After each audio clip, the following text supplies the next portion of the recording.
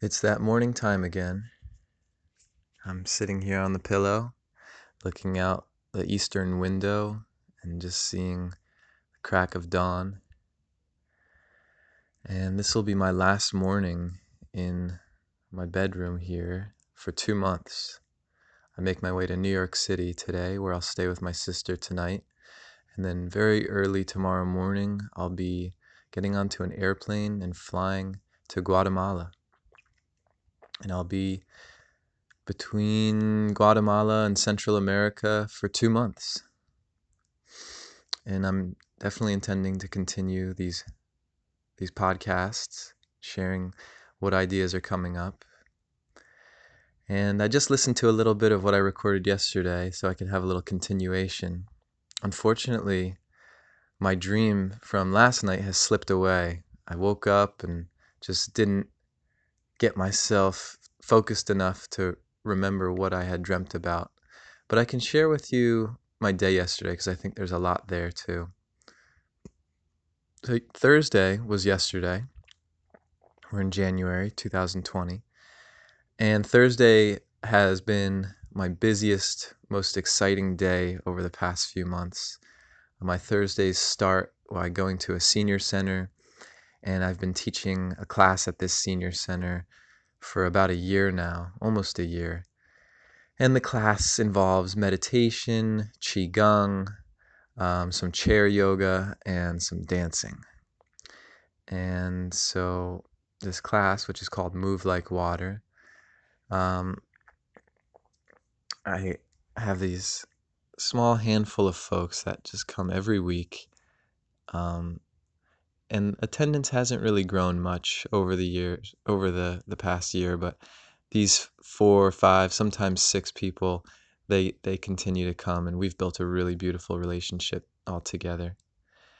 And then after the dance class, then I shoot up to Northeast Philly, where I go to a different class, which is for a few 3 and 4-year-old kids, and that's a similar class. It's a mindfulness movement class, and so with these kids, their attention um, is really all over the place, which is natural.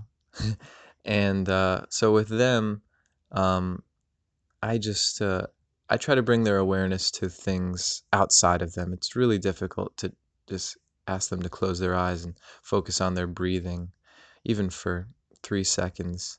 So sometimes we'll stack blocks. I find stacking blocks and playing with balance to be a really great way to have these children really sharpen their focus, which I think is a good place to start for mindfulness. So I have that little class. Then I've been shooting back into Philly, and over the past 2 weeks, I went to a homeless shelter, or I guess it's called an emergency shelter, where about 100 guys, they live there, and I went in there a few weeks ago and said I wanted to volunteer and just lead a meditation and music class. And so 2 weeks ago I had 2 guys, yesterday I had 3 guys, and it's pretty cool. We just sit, we talk, we ask questions about what meditation is, what's the point. Then I lead them through a guided meditation. Then we'll talk about how that was. Then I'll play a song or two. We meditate on the song and just enjoy it, talk about it, and then head out. And it's really great. Yeah, it's great conversation. Then from there, I go to it's a place pretty close by. I walk there.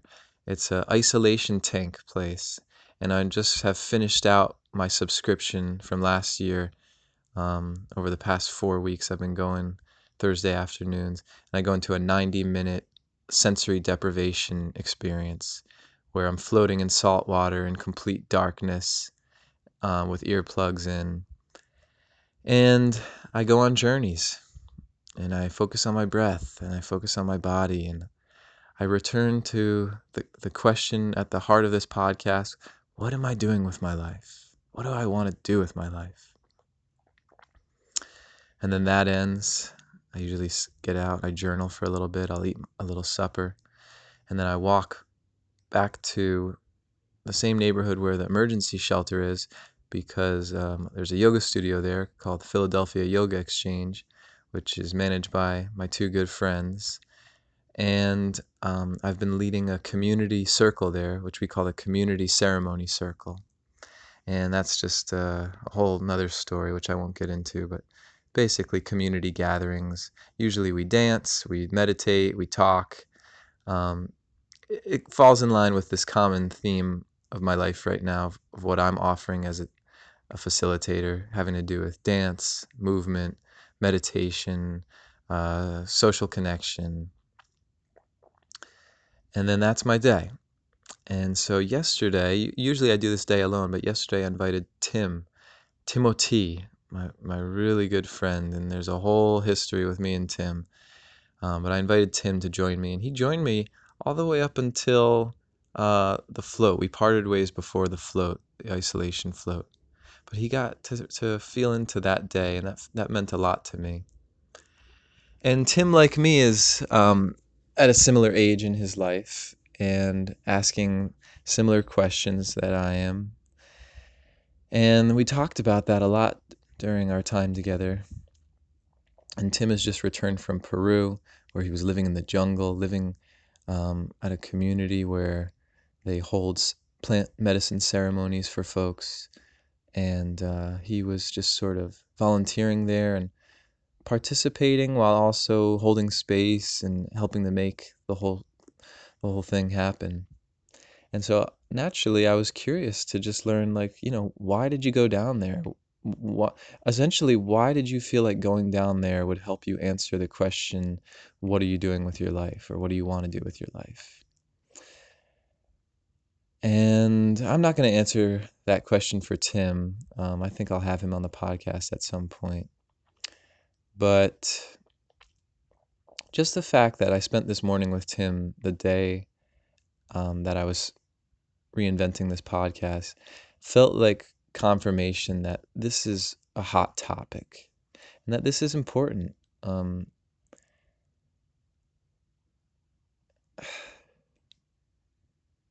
Yeah, it's important. I, I just I just feel like what I have to share in this podcast, um, I hope that I'm vocalizing thoughts that people can relate with. And I think I am. And and just by talking about it, I'm moving with it. I'm dancing with it.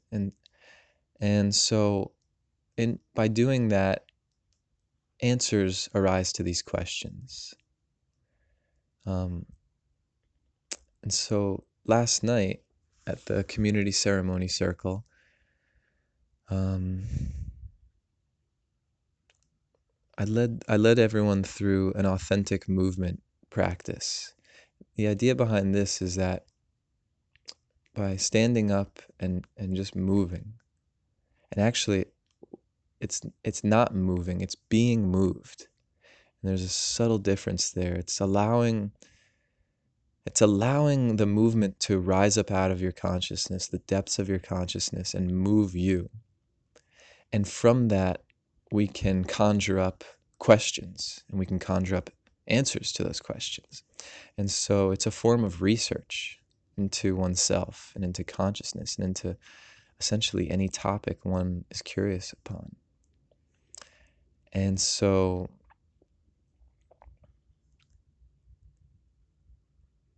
that's an offering, um, as a way to understand oneself. Um, just move with these questions. Um, so where I want to take this morning talk today, the sun is rising, and I've got a lot to do. I got a lot to pack here, so I'm not going to talk too long. But I think what I want to talk about are like noticing the signs. The fact that I spent the morning with Tim communicating about this very topic. And Tim and we were able to serve as reflections for each other as we're both navigating this process, this journey, um, and figuring out what really does excite us. And as Tim said, sometimes it just comes in these brief moments of clarity where we get reminded, oh, this is what's important to me. This is what's really important.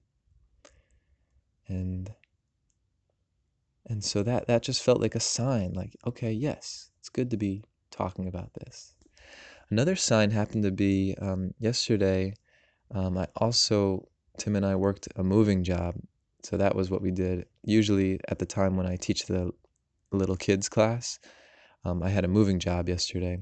I also just that's a side job. And the guy that we were moving had baseball bats in one of his boxes. And to me, that was just a sign. If you listened to yesterday's episode, I had a dream about baseball. And baseball, it kind of represents to me this question of like, what do I want to do with my life? Because I used to want to be a baseball player. So it's kind of a reminder, like, oh yeah, this is a age-old question that travels with us throughout our life. And it seems like around the age of 27, 28, 30, we start really grappling with this question. So it's interesting to look back on how we used to interact with this question. I want to be a baseball player. That would be fun. That's what I want to do. I enjoy it now. I'll enjoy it later. And then during the float, what really came up for me actually was during the first half of the float, I was really, really deeply focused on my life and like really feeling into what I am feeling called to do and how to best go about it. And I was like very much in my mind as Harry. I was very much Harry. Harry this, Harry that. Harry's going to do this. Harry's good at this. And then I was able to sort of expand the awareness and remember that Harry is ultimately an illusion. And I was able to really feel into the Matrix. That's what I went with yesterday on the float because it's so dark. It's so easy to actually immerse into nothing. And so I could really feel that I'm tapped into a matrix here, and that essentially all of this is an illusion, and it's a very convincing illusion. But I was able to expand beyond the building that I was in and like really expand out to take in the earth and the entire solar system and just kept moving out, expanding my awareness to fill the entire universe and just kept going and going and going and remembering like, okay, there's a lot here. There's a lot in this world, in this consciousness, this reality. So as great as it is to answer these questions of what are my earthly obligations, how am I going to fulfill them, it's also remembering that I'm a drop in the ocean, and I ultimately surrender is a big part of this journey. And I can't really say what surrender means. It's for each of us to really figure out what it means, but it's those moments of really feeling that I am part of a larger flow, and that there are things beyond Harry that are influencing Harry, and just to allow myself to sort of, go with that flow, go with the flow. And then also, yeah, realizing that in the past, I kind of like, they were opposing thoughts. There was either the thought like, I'm Harry and I got to do things in this world, or there was the thought like, surrender, let it go, like just allow everything to guide you, and you'll find your way. And I'm finding that it's a paradox, and everything good in life is a paradox, isn't it? And so it's like intent and content. I'm content and I've got intent, and I surrender and I'm taking action, and all of it makes perfect sense sometimes.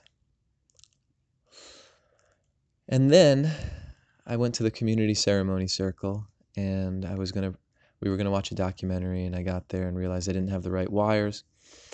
And so I made a mad dash out the door, took my friend's car, got around the block, realized I forgot my wallet, ran back, got my wallet, got back in the car, drove, hit every single red light, every road was closed, got to Target, ran in, no one's at the tech department. I'm calling and asking and waiting and waiting and waiting and waiting and waiting and waiting, and no one's coming and no one's coming. And finally someone comes, and we go to look at the cords, and he helps me pick out a cord. I get the cord, it's crazy expensive, I'm gonna return it. I drive back, I get back, I run upstairs. Now we've got like 15, there's like 15 people there. They're all ready. They're all doing a guided meditation. I'm plugging it in, and I realize I have the wrong cord. And I kept feeling throughout the ride to Target and while waiting in Target, I kept feeling like, Harry, these feel like really strong signs that this is just not meant to happen. But I pushed, and it's hard to find that balance of action and surrender. How do you know when to just stop?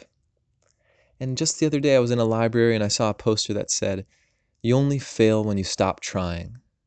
And that made me think, well, maybe failure is not necessarily a bad thing. Failure can just be a moving on, or it can be realizing like, okay, what am I really working towards? Because what I'm working towards is not actually the documentary. Like, sure, I failed at making the documentary happen. I gave up trying on that. But I did not fail at what was really the actual intention of watching the documentary, which was to expand our community's awareness to other parts of the earth, to remember the diversity of life and feel into why that diversity of life feels important to protect, if protect is the right word. So I won't say much more. The sky is changing blue colors. I'm ready to start moving. And I guess I'll just offer this. In the journey to understand surrender and to understand action, follow the signs. That in every single moment, there's something. I just saw a bird fly. A bird just flew past my window at that exact moment. And I've heard it said that when a bird flies towards the heart, it means you're going in the right direction. And when a bird flies across the heart, it means move with caution. So just notice everything as you go throughout your day, just observing what thought comes up as you happen to reach a red light, or what thought comes up as you notice a leaf fall right in front of you. Are you meeting? Is the world giving you resistance, or is it giving you flow as you move throughout your days? Okay. Next time I speak into this phone, I'll either be in New York City or on a plane or in Guatemala.